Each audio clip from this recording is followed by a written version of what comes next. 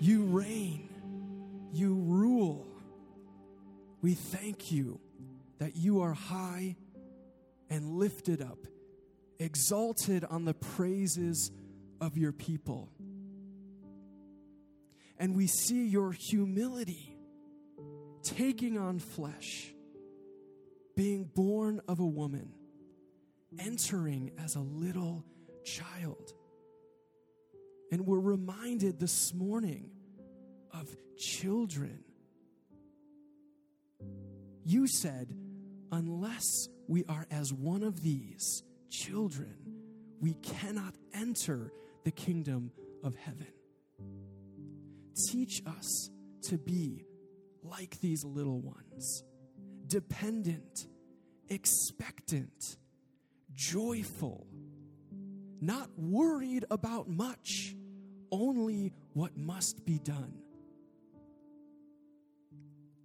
Help us to be like one of these, just as you were like one of these. So humble to come down from your throne in order to save us.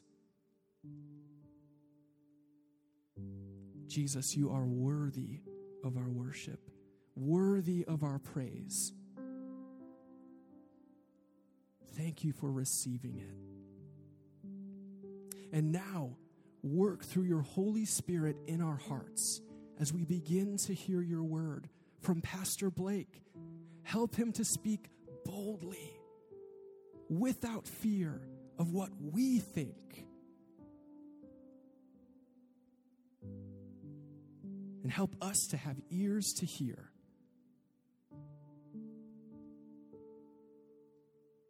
And then not to be hearers only of the word, but doers of the word. So enable us to obey what we hear from your word. So we thank you, Jesus, for who you are and what you've done. And it's in your mighty and humble name that all God's people said, amen and amen. You can be seated as we continue in worship.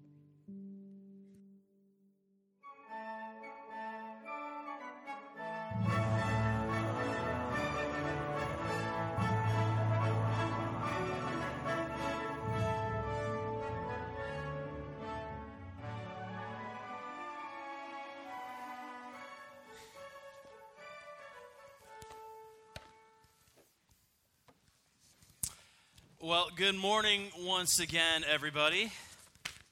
Thank you for joining us this morning. If you would do me a wonderful favor and grab a copy of God's Word, whether digital or analog, and find your way to Luke chapter 2. Luke chapter 2, if you have a regular paper Bible, make that lovely sound if the page is turning. It's really pretty. Go ahead. So we've been in a series, Songs of the Savior, talking through the different aspects of Advent. We've talked about Joseph and Mary and Elizabeth. We've talked about wise men. And today, we're talking about the story of Advent that a lot of us think of almost very prominently. Probably right after the nativity of Mary, Joseph, Jesus, we think of then the shepherds and the angels. And that's where we're going to be. So Luke chapter 2 is where we're going to be starting now. If you'll join with me, we're going to start reading in verse 7. It says, she gave birth to her firstborn son. She wrapped him snugly in strips of cloth and laid him in a manger because there was no lodging available for them. Now we're going to get to verse 8. So that's what's just took place. Christ has just been born. More on that next week. If you haven't heard, spoiler alert, next week we're talking about Jesus and the birth and Christmas Eve. So verse 8. That night, there were shepherds staying in the fields nearby, guarding their flocks of sheep. Suddenly an angel of the Lord appeared among them, and the radiance of the Lord's glory surrounded them, and they were terrified. Now, we have English translations of the Bible. New Testament was originally in Greek, and for the most part, the English translations that we have are really good, but sometimes English as a language just doesn't quite convey things the best. For example, in the Greek here where it says they were terrified, the word there is literally, it's a word we get phobias from, and it basically means that you are terrified to the point that you're just going to run away in fear. Like, you're so freaked out, you just have to be put to flight. And it uses the word twice. It says they feared with a great fear.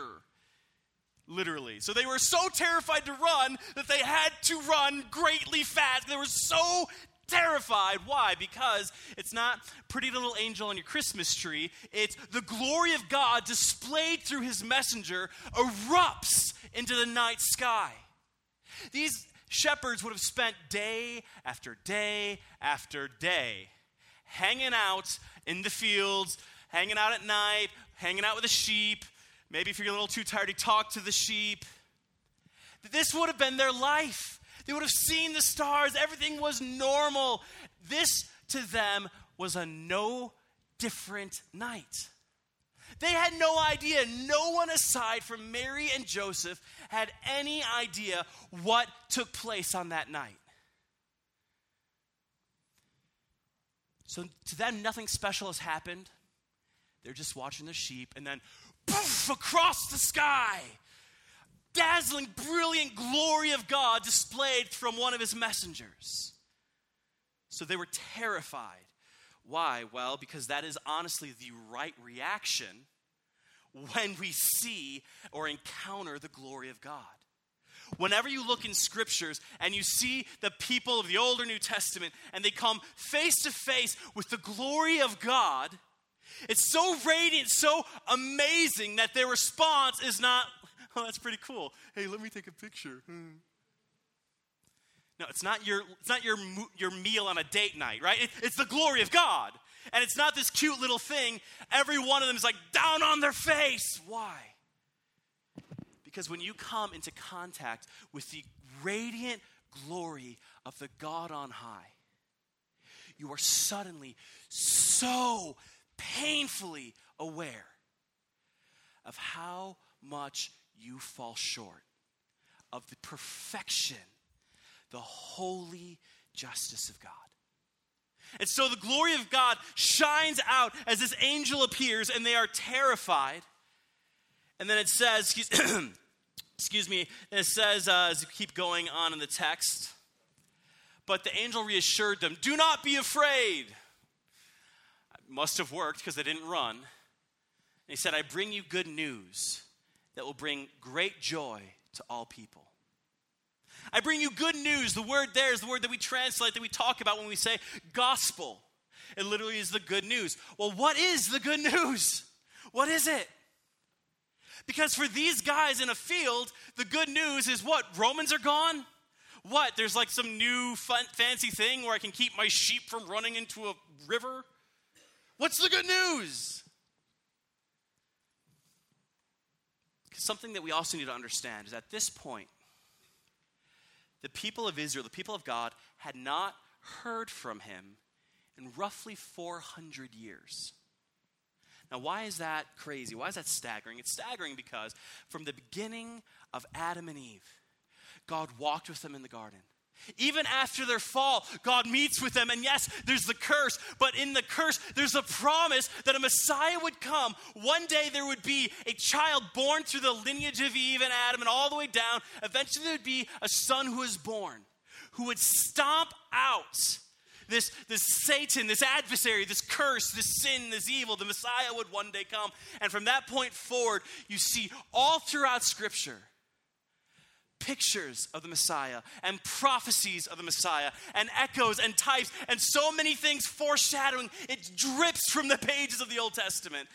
Constantly throughout the people of Israel's history, there were judges and kings and prophets and priests, and God spoke to his people.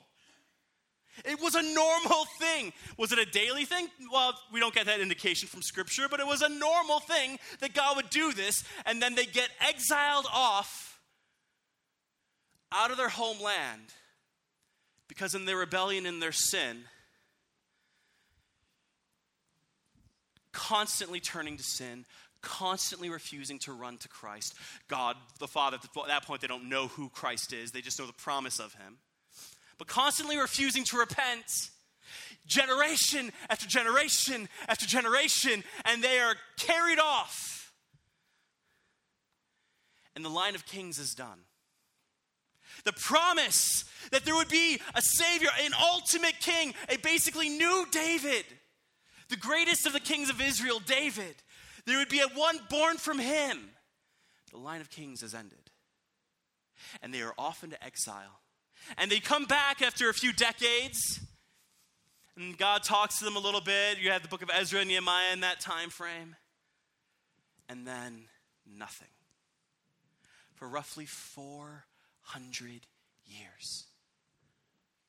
Think about that. Being the people of God, where are the prophets? Where are the messages from the Lord? God, have you abandoned us? Where's the promise of the king you said would come? Where's the promise of the David, the Messiah, the chosen one, the anointed Messiah? Where is he? No word has come, and no word has come, and no word has come in 400 years. And then in one night, shepherds sitting by, hanging out with their sheep, and then erupting forth on the sky is the angel from God declaring, hey, good news. If you'll look with me in your Bibles, verse 11, what's the good news? The Savior, yes, the Messiah. The word Messiah is an Old Testament Hebrew word that basically means the Christ. If you didn't know, the name Christ is not Jesus' last name. It's a title. It means he's the chosen, anointed, appointed, the Holy One, set apart by God. The Lord has been born to you today in Bethlehem, the city of David. What good news. For 400 years, they've been waiting for more and more. And God is like, nope, not yet. Nope, not yet. Not yet. Not yet. Okay, now! And psh! And the angels declare this. Well, at this time, one angel declares this to the shepherds. And any good Jew would have known what all these titles mean. All these titles, if you're following along, let's fill in the blanks. Here's the first one. I know it's really long. I'm sorry. But basically, the wait is over. The Messiah, Jesus, is the anointed Savior, the Lord, the promised King from David's line. He is the Lord. This title of Lord, this is something you give to God. He is the Lord. He is God to earth, the Savior who has come. The one that God has chosen. How amazing. How wondrous is this? All throughout the Bible, we see it foreshadowed and echoed and foreshadowed and echoed. You go back to the first promise in Genesis 3:15. You have the story of Noah, where to be spared from the wrath of God for sin, you all had to come and enter in through this wooden boat, right through this one door, this one path, this one way to escape the destruction of the world because of the wrath of God over sin. One way in. And then you go on and the people scatter and God says, hey, you're not allowed to shed the blood of a human. Why? Because the life is in the blood. The life that God has given is in the blood, telling us that the blood is something important. And one day blood of Christ would be shed. You see all throughout the scriptures.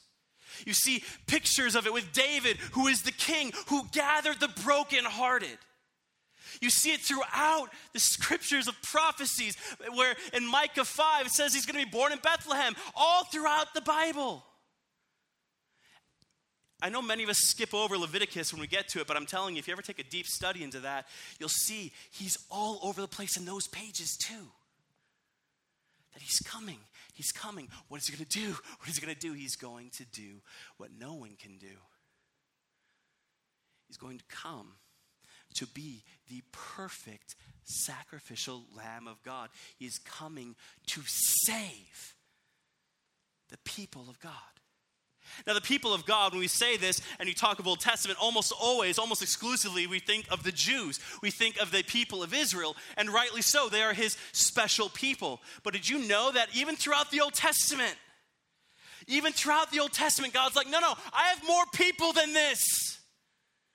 And he would bring people in and bring people in. That's what the story of Jonah really is focused on. It's beyond the Jews. It's the Syrians who really, they hate the Jews. They come and destroy them. And God saves a city of Israel's enemies. Why? Because they repent. All throughout Scripture, we see the seeds of the gospel planted. We see the seeds of Christ and what would take place. And here he is, the Savior of the world. Now, for many of us, Christmas is a time where we get together with family, and rightly so. It's a time we remember fondly. It's a time where we think of when Uncle Jack tripped over the tree and took out the cat. It's a time where we think of all the crazy stories that took place, and rightly so. And too often, the story of Christ becomes nothing more than baby Jesus in a manger. God forgive us. The heralding announcement that the Savior is come, the Lord, the one born from the city of David, the one that's been promised throughout Scripture, throughout the centuries, a millennium, that he's here. He's not baby Jesus in a manger. It's God come to earth in the most humble of ways. And the shepherds hear this declaration. I both would love and hate to be there in that moment. I would love it because how awesome would that be? But I'd hate it because how terrifying would that be? To sit there and before you, here is the announcement that the people of God have been waiting for millennium. He is the one that God has promised. It says in Ezekiel 34:32 that I will set over them one shepherd, his people. I will set over them one shepherd, my servant David. Well, obviously not David. He had been dead at this point for several hundred years. A new David. And he will feed them. And he will be a shepherd to them. In Micah 5:2, oh, you Bethlehem, such a small village among the people of Judah, but a ruler of Israel is coming from you. The people that heard this message would have known what is being said to them. And it's not the cliche that we think of when we hear Charlie Brown Christmas and Linus gets up there and he starts reciting the story. It's not the cliche words that we hear all the time. It's the meat-packed gospel thrown out in one sentence. And how amazing is this? And so as the text goes on, as the text goes on in verse 12, it says, you will recognize him by this sign. You will find a baby wrapped snugly in strips of cloth lying in a manger. Verse 13, suddenly the angel was joined by a vast host of others, the armies of heaven, praising God and saying, glory to God in the highest, and peace on earth to those with whom God is pleased. Glory to God in the highest, and peace on earth with whom God is pleased. Probably one of the most recognizable verses in all of Scripture. You might be more familiar with it in the King James. You might be more familiar with it in ESV. Same idea, regardless of your translation.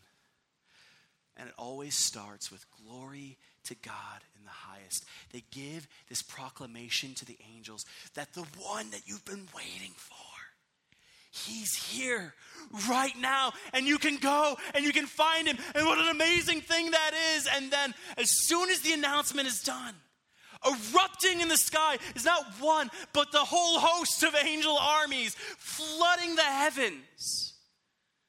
And what do they declare? What do they cry out? Well, there's 1,000 things that they could have said, and all of them would have been wonderful. God is loving, and how amazingly true that is. God gives mercy and grace new every day, and how true that is. But the first thing and celebration of this announcement that is declared is glory to God. Glory to God in the highest. That phrase, glory to God, is said all the time by people. Right? Some people try to get fancy and say it in Latin. Some people say it in English. It's said all the time, glory to God. But do we understand what that is? The word glory, commonly used all the time in church. Right? We sing songs about the glory of God. We preach about God gets glory and God is glorious.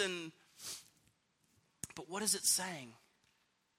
What are we actually saying when we say glory to God? Well, when we say glory to God, that word glory really has this picture of immense weight and gravity and importance and majesty.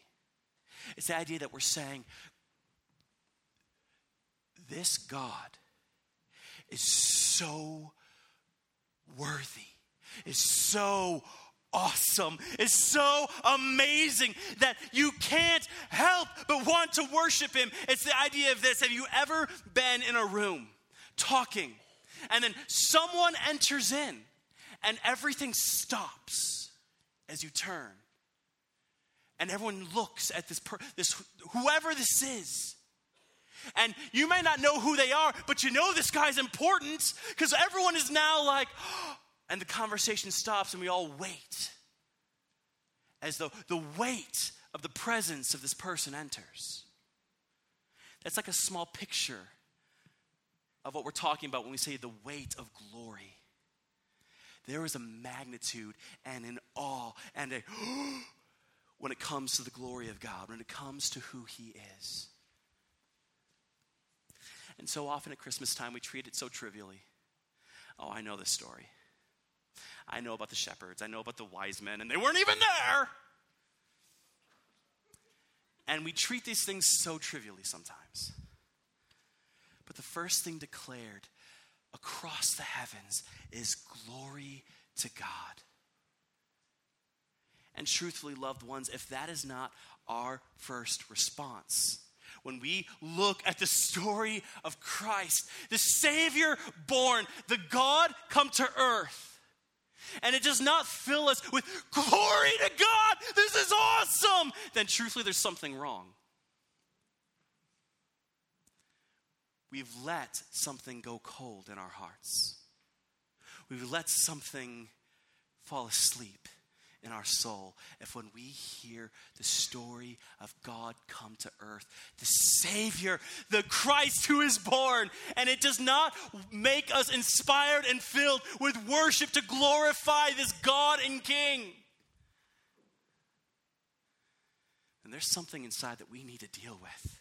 Well, I've just heard the story so many times. Really? I'm sure you have a favorite movie or a book that you don't mind hearing one more time. And this is beyond any of that. Every family has the stories they share over and over and over again, right? You sit around the table and you talk about the time that dad burnt the dinner or mom accidentally kicked a kid across the room. Hopefully not. But right, we have these stories that we talk about all the time. And we don't get sick of them. We love the stories. And for some reason, the story of Christmas doesn't always get that same recognition. But it ought to be when we hear this story, glory to God in the highest, to know who he is, to think of who he is. Why? Because did you know that this life is not about us? Christ coming to earth wasn't about you. All these things that people like to say to make us feel better, and it's not even true. The reason he came is for God's glory. He came to bring God the Father glory. That's why he walked the earth. It's why he saved us from our sin. It's why there is forgiveness and why there is grace and why there is love and why there is justice and why there is peace. Why all these things? One answer. That he would get the glory, that we would see how awesome he truly is, the weight of the presence of God. Well, that seems a little selfish. That seems, that's a little egotistical. Not when you're God. For me, yes. For God, no. Why? Because he spoke a universe into existence. He handcrafted you. And while he could have left you in your sin, left you to face the weight of the penalty of the wrath that is well deserved for our sin and our rebellion, he humbled himself and stepped off his throne, came down to a manger, walked a life we couldn't, living a perfect life, so that we could take the sin, or he could take the sin that we so willingly committed, and he could put it on himself and pay for every one of them. So he made you. And when you and your foolishness, when I and my stupidity ran off into our sin, some of us say, oh, I fell into sin again. No, you jumped. So did I. And when we in our foolishness pursue our sin, he still chose to die in our place, paying for our sin. Why? That we would be remade into the image of Christ for the glory of God. Well, I thought it's because he loved us. Does he love you? Absolutely. 1,000%. Absolutely, he loves you. But do not be mistaken. His glory is first and foremost above all things. And when we lose sight of that, that's when our Christianity turns from worshiping God into idolatry. It's glory to God, first thing they speak. It says in Isaiah chapter 48, as God is speaking to his people, he talks about, hey, I'm going to bring it back. Like, yeah, there's going to be all this chaos. I'm going to bring all this discipline, but I'm going to bring it back. In Isaiah chapter 48, verse 11, he says this, why? For my sake alone I will act. Why? Because how can I let my name, God speaking, how can I let my name be defiled? I will not share my glory with anyone else. His glory is his and his alone. And for us to forget that, we easily wander into idolatry, and as it goes on. So glory to God. And the next thing, glory to God in the highest heaven and peace on earth. Now that word peace, oftentimes when we talk about peace and the peace of God, we talk about this calm, right? This sense of assurance that God is in control and he's got it. And irregardless of the chaos, God's got it. And that is good, and that is an amazing blessing of knowing and walking with Christ. But the word here actually carries more of a connotation of like a ceasefire, of when enemies cease to war. Peace on earth. It's not just talking about that calm and that assurance that God's in control. It's also talking about the fact that, hey, what is the peace that God brings? You were his enemy without Jesus. Romans 5:10 tells us that we are the enemy of God when we are in our sin. You're not born a son of God. You're not born a daughter of God. You're not a child of God inherently. According to John 8, you are born a child of Satan. Why? Because you're born dead in your sin. Because we are born with sin. We are sinners by nature, born into it. And then we repeatedly, intentionally choose our sin over and over and over. So we're born into our sin. We constantly choose our sin. We're not born children of God. We are born as enemy. But that is one of the amazing miracles of the birth of Christ. Is though we were his enemy, though we were on opposite sides, opposite armies, warring a fight that we'll never win, he chose anyway to come to this earth and give us a chance to have peace, to give us an option. People are like, oh, God is just so exclusive. Christians are so exclusive. You say there's only one way. Be glad there's any way. He didn't have to give you anything.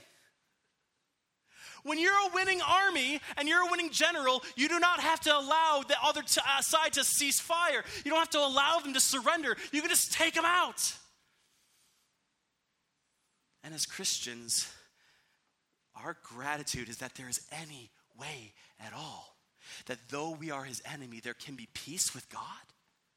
Though we were at war with God, though this spiritual battle existed and raged, that he himself would come to pay the price so that we could go from enemy to friend, that we could go from rebel to child of God.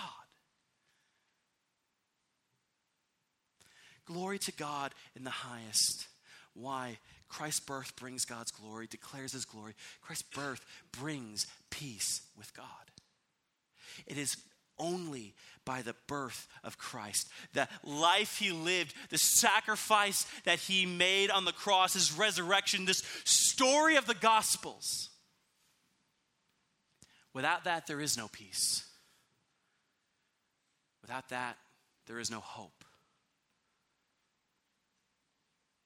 He comes to bring God glory. He comes to bring God peace. It says in Romans 5:1, therefore, since we have been justified by faith, we have peace with God through our Lord Jesus Christ. And then later on in the same chapter, in Romans 5:10, it says, for since our friendship with God was restored by the death of his Son, while we were still his enemies, we will certainly be saved through the life of his Son. Though we were his enemies, there was a peace, there is a life that is granted. Why? Because the Father in heaven gave his Son to an earth that did not deserve him and for the most part did not want him, but still came anyway. That there would be a light upon the earth, that those who would turn to him would do so.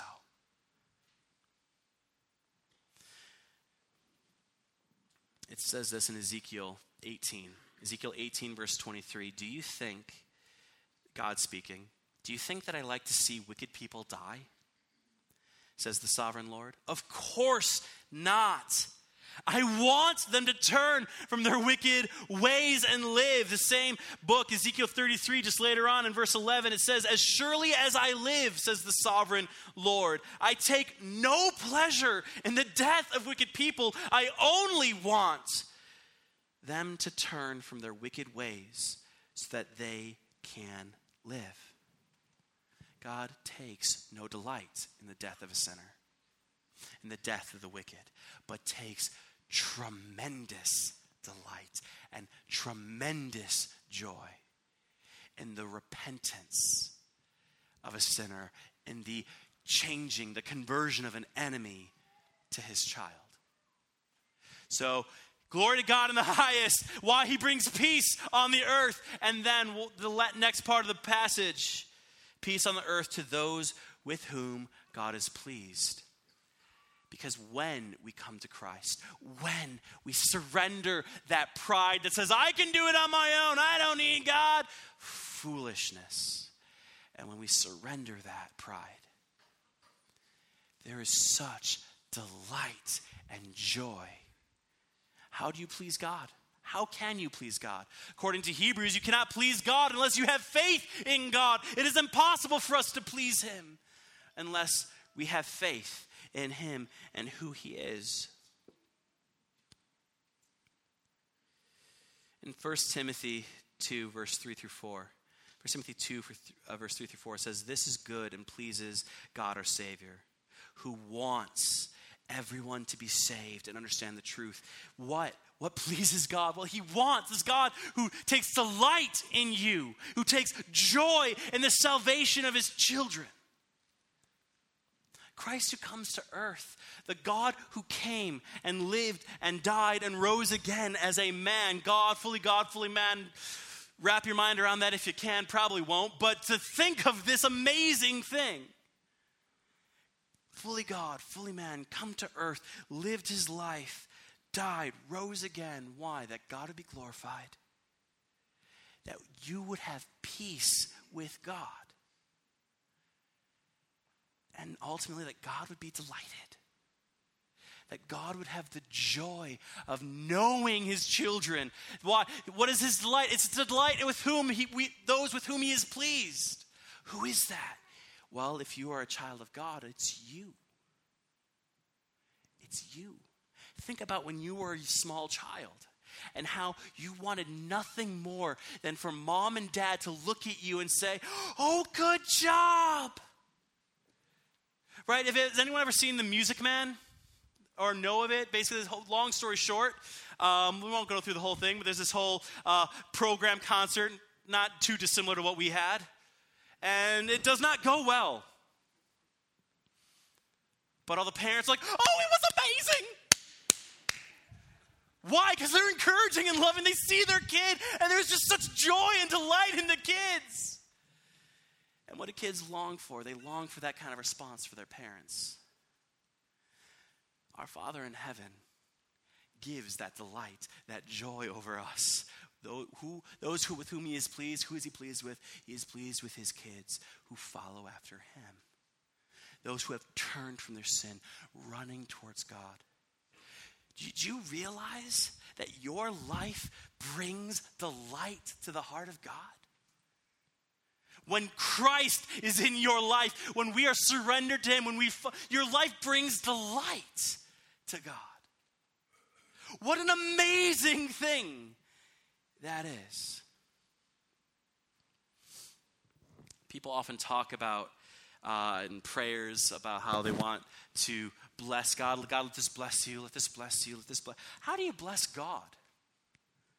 God gives everything. God provides. How do we bless God? What can we possibly do to give back to God that is blessing him? The one thing that is not automatically his is your affection, your heart. He made you, but he has given you the freedom to pursue your idols. The one thing that is not automatically his is your heart. And when that is given to him, the blessing, the delight that he has in that. Christ come to earth is glory to God in the highest, peace with God, love it, peace for to those with whom God is pleased. And as the story continues on in verse 15, it says, when the angels had returned to heaven, the shepherds said to each other, "Let's go to Bethlehem and see this thing that happened, which the Lord has told us about." Now, we don't know how long that was. If I was one of those shepherds, it'd be like, "Angel's gone." I'd probably just be like,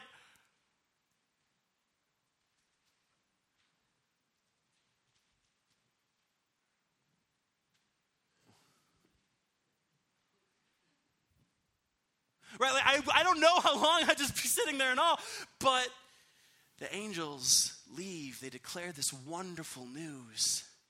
And they leave, and the shepherds, their response is like, "We gotta go and see what they're talking about. Let's go!" And they run to Bethlehem. I love it. Verse 16, they hurried to the village. They found Mary and Joseph, and there was the baby lying in the manger. And after seeing him, the shepherds told everyone what had happened and what the angel had said to them about this child. Why? Because these shepherds knew. They knew that this child changes everything. Any first-time parent knows that your relationship pre-child and after-child is very different. Your life pre-child and post-child, very different. My wife and I, before we had a kid, we'd stay up till midnight, or we'd talk, we'd watch a movie. It's 10 o'clock, throw it on. Now it's 7 o'clock. You want to start a movie now? Why? Because a child changes everything. But this child specifically didn't just interrupt and change the lives of his parents, but changed everything for everyone who has, is, or will walk this earth. This child changes everything. So they ran and they saw exactly what the angel said. They're like, "That's him! That's the guy!" And what was their response? To tell everyone. Right? There's no such thing as my private faith.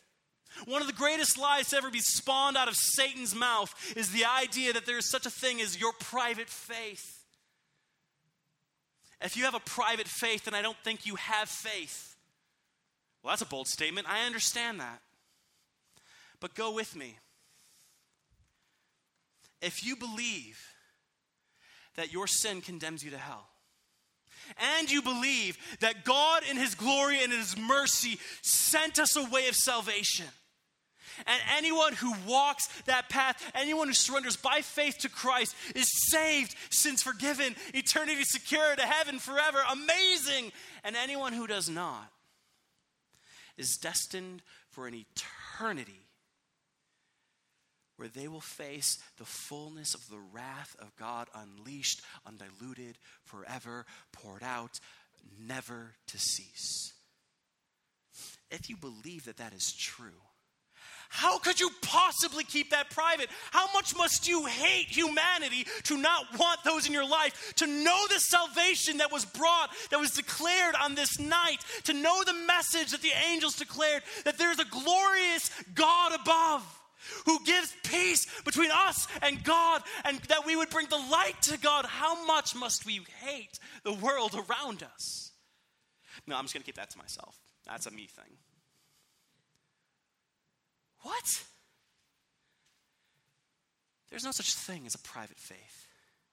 Which is why the shepherds, after seeing him, verse 17, the shepherds told everyone what had happened and what the angel had said to them about this child. Which is that last thing, if you're doing the fill in the blanks, that, well, what is the response? What then should we do with all this? Well, tell everyone. Everyone. Not everyone that shepherds told believed them. Not everyone the shepherds told was immediately like, oh, yay, celebrate. I'm sure a few of them are like, oh, what was in that stew you guys had last night? Not everyone we share Christ with is going to, oh, I want it. But it's our job to share it with those who would hear it. Why? Because glory to God in the highest. There is peace on the earth for those with whom God is pleased, those with whom God takes delight. How could we want to not share that? Now, I understand that there's fears, right? But what if I don't know the right thing to say? Y'all talk about your favorite sports teams often enough. Y'all talk about politics that you can't even begin to understand often enough.